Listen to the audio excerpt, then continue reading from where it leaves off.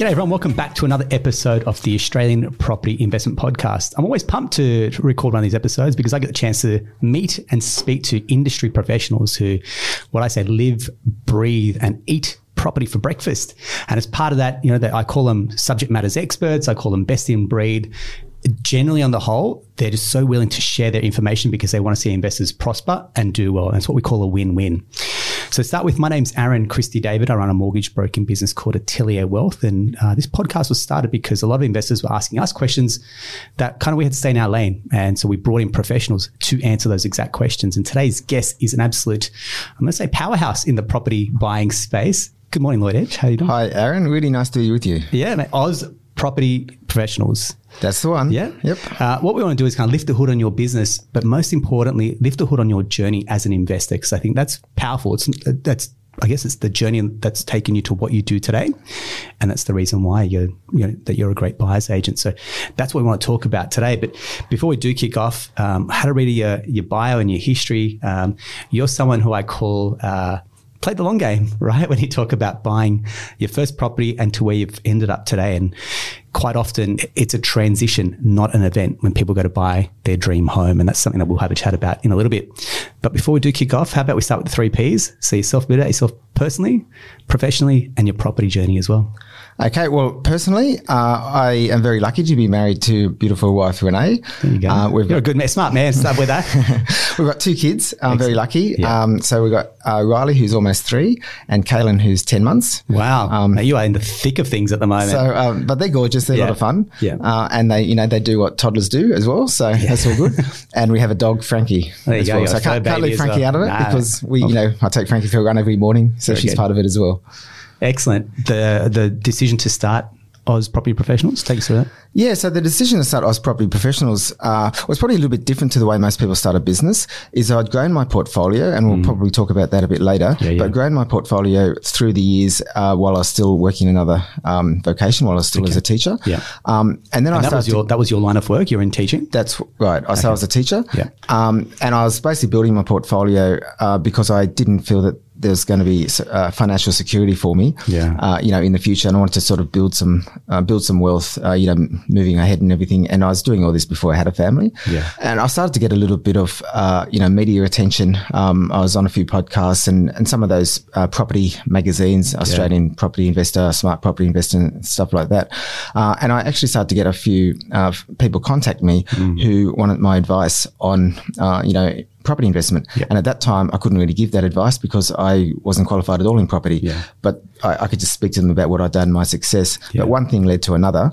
And eventually I got all my real estate qualifications. I started the business. But essentially, I had those clients kind of coming to me before I'd started the business. So I kind of started from that perspective. And one thing led to another. You just touched on a point there as well, which I see a lot, especially both our industries. It's the notion of advice versus opinion. Right? Because at that stage, you weren't qualified. You DIY'd it, for example. So you kind of school of hard knocks, but you hadn't had the formal qualifications. So you can give an opinion versus now you can give advice, right? So take us through, you see that probably day in, day out where people have been given opinions and they're not really that great. Or sometimes they've got a really good kind of heads up and it can go both ways. So take us through the opinion versus Well, absolutely. And the opinion thing is around, like I speak to a lot of people who may have spoken to some family members at the Sunday afternoon barbecue. Yeah, that's a classic because we get them inquiring on a Monday, that's for sure. Absolutely. Yeah, the inquiry level is always higher on a Monday. And that's an example of, people are well-meaning. Family members, for example, are well-meaning. They always want the best for you. Yeah. But I really think that you need to be careful of who you're taking that from because it's not actually advice. So unless your family member or the person who's given that opinion has actually firstly had a lot of success in what they're doing, but also qualified to do so, you should be really seeking that advice from somewhere else. I call it a no pay, no say policy. So if you're not paying the mortgage, you don't really have that much jurisdiction to make the decision with all due respect. Yeah, absolutely, for sure. And it extends a lot further than that. Yeah. Obviously, as you'd appreciate, Aaron, is that even for myself, I can give advice on property, but I don't ever give advice in terms with finance or with legal matters or with accounting matters. Now, I may always know the answer. Often I may not. But if I do know the answer, I will always say, please check that with your solicitor or go and speak to your broker. Yeah. Which is why it's very important for me when I'm working with my clients is that we have a good team of advisors around them. So, they don't just work with me as the buyer's agent, but we work as a whole team so everyone can advise. But there's a big difference between people who are qualified to advise and those that are just giving the opinions of what they think. Because property is a funny thing. Everyone seems to have an opinion on property, more so than like if you're a brain surgeon, most people don't really have, an not opinion. Going to question your judgment calls. That's right. But with property, everyone seems to sort of have an opinion because they've heard about what the property market's doing, or they live in a house, so they would like to have an opinion on buying property and things. But that's obviously different to the advice factor. Thanks very much. One of the things I mentioned before is I really want to go that journey, because you started, and we had a chat just beforehand, humble beginnings, like the one better, and from there it's kind of springboarded. And I often say that first property becomes your cornerstone property, because if you get that right, it does two things. It gives you the equity, but also gives you that confidence as well. And it sounds like you did get that bit of that springboard from that first property. So take us on the journey, mate, from where you started to where you are now. Yeah, so the very first property I bought was a 1-bedroom apartment. Now, I really didn't know what I was doing, and I didn't have a strategy, so a lot different to the way I invest these days. But I did have, a loan approval. I had a borrowing capacity of about 250, 300,000. So, I can ask what your income was at the time, because you were a teacher, right? I'm going to take a stab in the dark on the multiple on that. I was earning about 50K at the time. Which on the stats, it's a lot of property investors are sub 100K, right? They're not high income earners, which kind of throws that notion out the window. But yeah, keep going, mate. Absolutely. And with that property, I sort of got lucky in a sense, because I didn't really think about all the factors that you should go into buying a property in terms of location and thinking about the yield and all that kind of stuff. But I was just lucky that I did buy in a fairly good area that was close to amenities, close to the station, not far from the water. Beautiful. And it ended up performing fairly well for me. But one mistake I made was I bought that first property just after the Sydney Olympics. So the market had already boomed. Yeah. And I actually bought at the wrong time of the market, when the market was at the height of the market, and then it actually started to go backwards. So something that I learned a bit longer. So it actually took a while for that property to actually go up in value and things. Yeah. So, but I mean, it still got you started, right? So it's hard to kind of say, you mentioned before, you used the word lucky to get in, but then it's also unlucky timing. But you look back now and connect the dots and go, actually, I'm kind of glad I got in when I did as well, in one regard. Absolutely, Aaron. Now, if I look back now, so that was in 2003. Now, if I look back now, which is almost 20 years, that property has tripled in value. Unreal. And I've actually refinanced it 4 times to use the equity to buy other properties. So I've actually helped that to really launch other properties in my portfolio, particularly in those earlier days. Fantastic. And then take us through from that one, the one after, and as you grow. So the next one, now that first property was actually a home. So I actually lived in it for a while. Yep. And then decided to move out and rented that out. And then I bought another home to live in. So I wasn't just building a portfolio at the time to invest. Just lifestyle. I was actually building, homes, because I wanted to sort of live in a home and stuff. The second home I bought was out at Ingleburn in the southwestern suburbs. I know the area very well, mate. I'm a boy from the burbs. So. Now, the thing about that was a 3-bedroom villa. And I bought that for a really good price. That turned into be a good investment in the long run, because Ingleburn actually had one of the lowest vacancy rates in the country. Going forward, had a lot of growth in those southwest Sydney areas. But the thing about that is that's where we decided to make that sacrifice, because I was actually working in Bondi Junction. There you go. There's a few hours spent on the train each way. Yeah, well, I was driving. I was on the M5. On the car park. Yeah. And fortunately, I had a motorbike, and sometimes I'd miss the traffic and go up the side. Yeah. But, if it was raining, I might be in my car, and it could be 2.5 hours each way.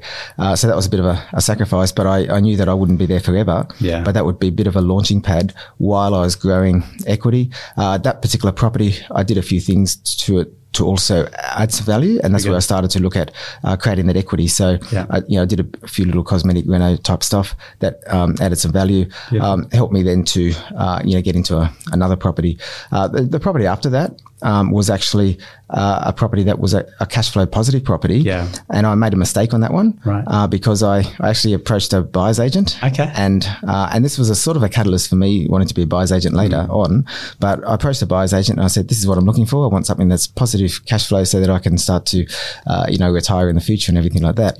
And of course that buyer's agent ended up buying exactly what I was looking for, but it was really the wrong property. So they should have advised me about what I really needed rather than what I was wanting. Yeah. So it was a property in an area that had no growth drivers, just one industry. Right. And when that industry collapsed, the bottom fell out of that economy in that area, so the market went backwards. And obviously, since then, I've sort of learnt that you really need to be buying in an area with a lot of industry growth drivers. Yeah. So I always look for at least sort of 5 pillars of growth, and always look for having hospitals in the area, universities, where the government is spending money on infrastructure, where the population is moving to, the jobs growth, the type of people and the demographic there, and all those sort of things that particular area didn't have at the time. Yeah, okay. So I've learned a lot from that. And it's almost the saying, right? You learn more from sometimes your mistakes and your fails than sometimes the wins, because some success does leave clues, but also you build up that scar tissue from I won't call it bad decisions, but some taking a decision that didn't kind of work out. Yeah, absolutely. Now I've actually still got that property. There you go. And it's swallowed up in my portfolio, probably because if I sold it now, I wouldn't get my money back for it. Yeah. But also it's kind of a reminder. And when I'm talking to my own clients, I can say this is what not to do. I can prove it I can live to and you. breathe it, yeah. Excellent. Very good. And then the transition we mentioned to now buy your family home, which is a wonderful achievement. And, I hope you don't mind me sharing, but it's a wonderful location on the water, right? So obviously very blessed to call that place home. So take us through the journey to now buy your home as opposed to keep building the portfolio. Yeah, so I used my portfolio to get that home eventually. So I kept building my portfolio, and I did buy some more homes to live in. So I eventually sort of moved to the inner west. Okay. And I met my wife, and we actually, I think we'd only been dating for 3 months, so we bought a house together. There we go. There's no such thing as short-term commitment, right? We're all in after 3 months. So I was right into it. I just thought, let's do it. Yeah.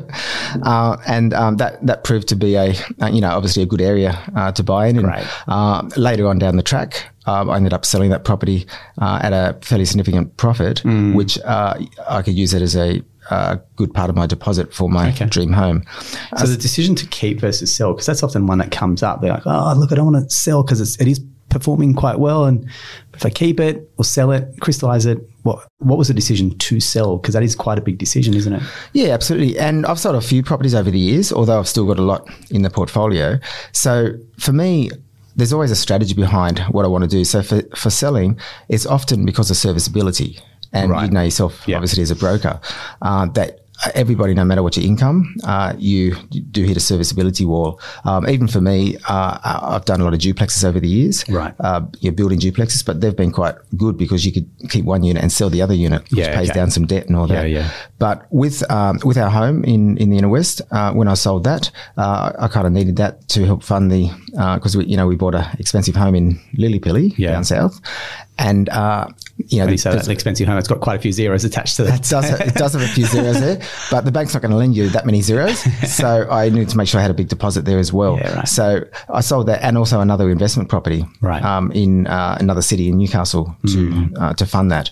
So there's always a strategy behind that. So I sold a couple of properties to fund that property, but also I've sold other properties either to pay down some debt to improve my serviceability, or maybe the properties themselves weren't performing that well. Okay. I had a property that I sold this year that was in Queensland, and I'd held it for 10 years. And when I really evaluated it, it hadn't performed as well as it should have. I didn't feel it belonged in my portfolio, so I'd sell that. So it's never as simple as just people saying you should never sell a property. Yeah. There's always a reason to sell. Yeah. But although I sold a property this year, I also bought 3 properties over the last 4 months. Fantastic. So I'm still buying. Yeah. But you just got to be careful with your asset selection, and if things aren't performing that well, then you need to reevaluate whether that property is going to be the right one for you as well. Yeah.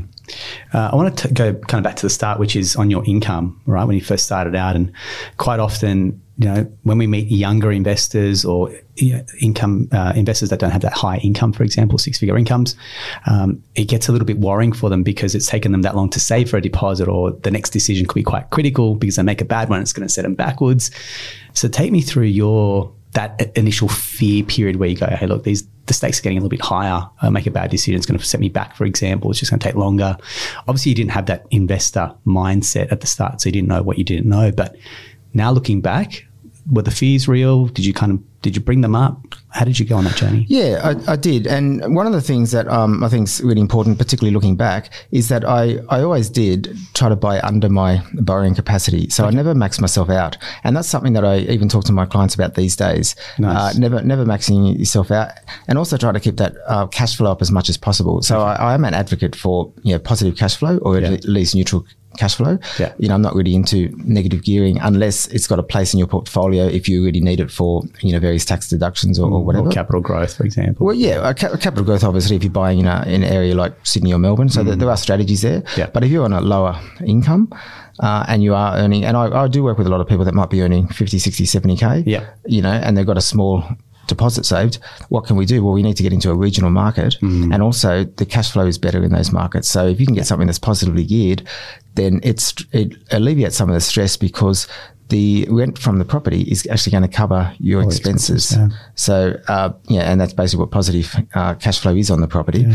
So that can alleviate that stress essentially, and also help you be comfortable to move forward into another property rather than just tapping yourself out straight away.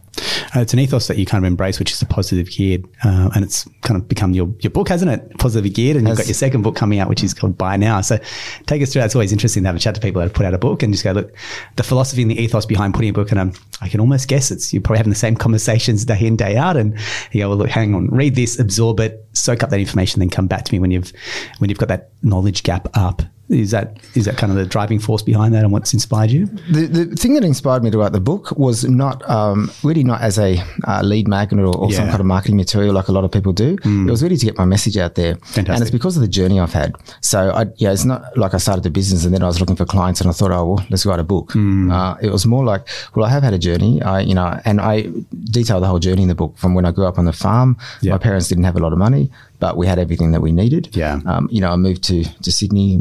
I studied music. I then taught music for a while. And then how I started my portfolio, I detailed that, and also how my strategies evolved over the time and grew my portfolio. And I'm very open about the mistakes I made as well. Great. And then I have a lot of quotes in there from some of the professionals I work with. So people like my accountant and my mortgage brokers and things like that have put quotes in the book so that people can sort of take that sort of it's obviously general advice, because the book can't take specific advice from the book, but it gives people a bit of an insight on how to build a portfolio and what I've done essentially. And and a lot of people do obviously contact me and get my help to help them with their portfolio. But it really is about just trying to get the message out there and letting people know that if I can do it, so can you. Because I started on a low income. I was on $50,500 or something when I started, and most of that portfolio at the time, until I retired from teaching, was done on a sub 100K income. So, I wasn't earning, hundreds of thousands of dollars like there is a bit of a perception that you need to be. Correct. I don't want this to come out the wrong way, but quite often when we deal with some people that are earning less than, say, 100K, for example, they almost have a little bit more hunger because they know I have a finite income, and whereas someone that's in a sales role, management role, they've probably got the ability to earn more or grow or invest in themselves to then grow their pay grade. But someone in that situation goes, well, all I'm going to get is the CPI or the next rung up. So I need to find another way out to build that revenue stream, because I cannot trade my time for this cash that's just not going to increase potentially as well. Yeah, absolutely. And I found that as well. And I was the same, because I was just relying on the CPI increase, or I could be getting 2% pay rise a year. They're going to tell you what to earn, right? Yeah. That's right. Yeah, absolutely. And for me, what I did learn over the years is that having cash flow positive properties that's only half the thing. It's about getting properties that actually get that capital growth as well, because that's what really grows your wealth. And that's how, I built my portfolio through that capital growth. So that's actually really important, and having those strategies in place. And when I started doing things like, really manufacturing equity through things like subdivisions, small developments like duplexes, renovations, and really manufacturing that equity, and then having that equity there where you can, if you've got the serviceability, you can refinance some of that and use that as a deposit for another property. Or, if you don't have the serviceability because your income's a bit lower, you can offload that property. and you might need to pay a bit of tax on it, but you should, as long as the numbers stack up and you've done those numbers, you should be able to walk away with a bit of a profit, which can be a deposit to get you further ahead in your portfolio. So it's all about being strategic about how you do things. Yeah, perfect. You've answered two big questions, because I often say an investor will run out of one of two things, or maybe both. They run out of borrowing capacity, or they run out of equity. So run out of borrowing capacity, maybe sell a property, for example, add some value, try and get it, try and get your income up, chase positive cash flow, versus a run out of, what was the other one? Equity, right? So when it comes to equity, it's like, do you do the subdivision? Do you do the granny flat? Do you do the duplex? Do you find something that makes an X factor about this property and then creates that as well, right? We do. So that's how you've kind of played the game of finance effectively. Absolutely. Every time I find a property, I'm always looking at how we can add value to that property. Great. Now, you may not need to add value to that property right away, because you may not have the cash for the equity to be able to do that, because it costs money to build a granny flat. Yeah. It costs money to do a renovation. But if it's got the potential to do that, then you can do that sometime in the future. I love finding blocks that might have a large backyard. It's got a wide access handle, so you can access the backyard. I check all the zoning and everything with council, and we might have to do a granny flat there. Or it might be a block where you can do a subdivision, where you can actually keep the house, subdivide the land, and then at the block you've subdivided off, you could potentially build another dwelling on that. Or again, if you don't have the serviceability to do that, you might be able to sell that block and just get some money on the vacant block. And I've done that with people as well. Fantastic. Very good. And I guess as we wrap up, I guess you're not, again, we use the word advice as opinion, but parting words to say newer investors or investors starting out on their journey, what's kind of your way to give them a leg up? And I think the most important thing is, have a strategy, and do lots of research, and get some confidence there. So, and probably the most important thing, and the next book I've written is called Buy Now. Yeah. And one of those things about that is that I don't believe that anyone who sits on the sidelines has really been able to get ahead. So people often sit on the sidelines and think, oh, what if the market crashes at the end of the year? Maybe rates go up. What if? Yeah. But if the rates go up, then markets will come down, or I get a better deal at the end of the year. Yeah. But when you sit on the sidelines like that, it's often it's fraught with danger. So what I'd suggest is, I often get asked the question, is now the right time to buy? And that's often the wrong question. I think it's, where should you be buying in the current markets? That's right. Because there's definitely some good areas to buy. Maybe some bridesmaid suburbs that haven't quite boomed yet. Yeah. Depending on your strategy, you need to look at that, because if you're in a position, you got the finance ready, go ahead and do it now. But just make sure you're doing it with a strategy. Seek some professional advice, and that advice should come from a number of people. And like I wrote about in my book, Positively Geared, the dream team, and that dream team should consist of a mortgage broker, financial advisor, solicitor, accountant, and maybe a buyer's agent as well. Excellent, mate. Sage advice. Thanks very much. And I really appreciate you sharing, and we'll also update the links to your book. So if anyone's keen to check out your book, read it, order a copy, we'll put the links in there as well, mate. So thank you very much. Really appreciate your time, and really appreciate you sharing your knowledge with us. I love when we get professionals on here that don't have an agenda. They just want to see investors do well, because a rising tide will lift all ships. And I really thank you for your time and your energy. A pleasure, Aaron. I really enjoyed it. I hope your listeners get something out of it. Absolutely, mate. Thank you very much. That wraps up another episode of the Australian Property Investment Podcast. You want to reach out to Lloyd and his team, we will include the details of his business below. And until next time, take care.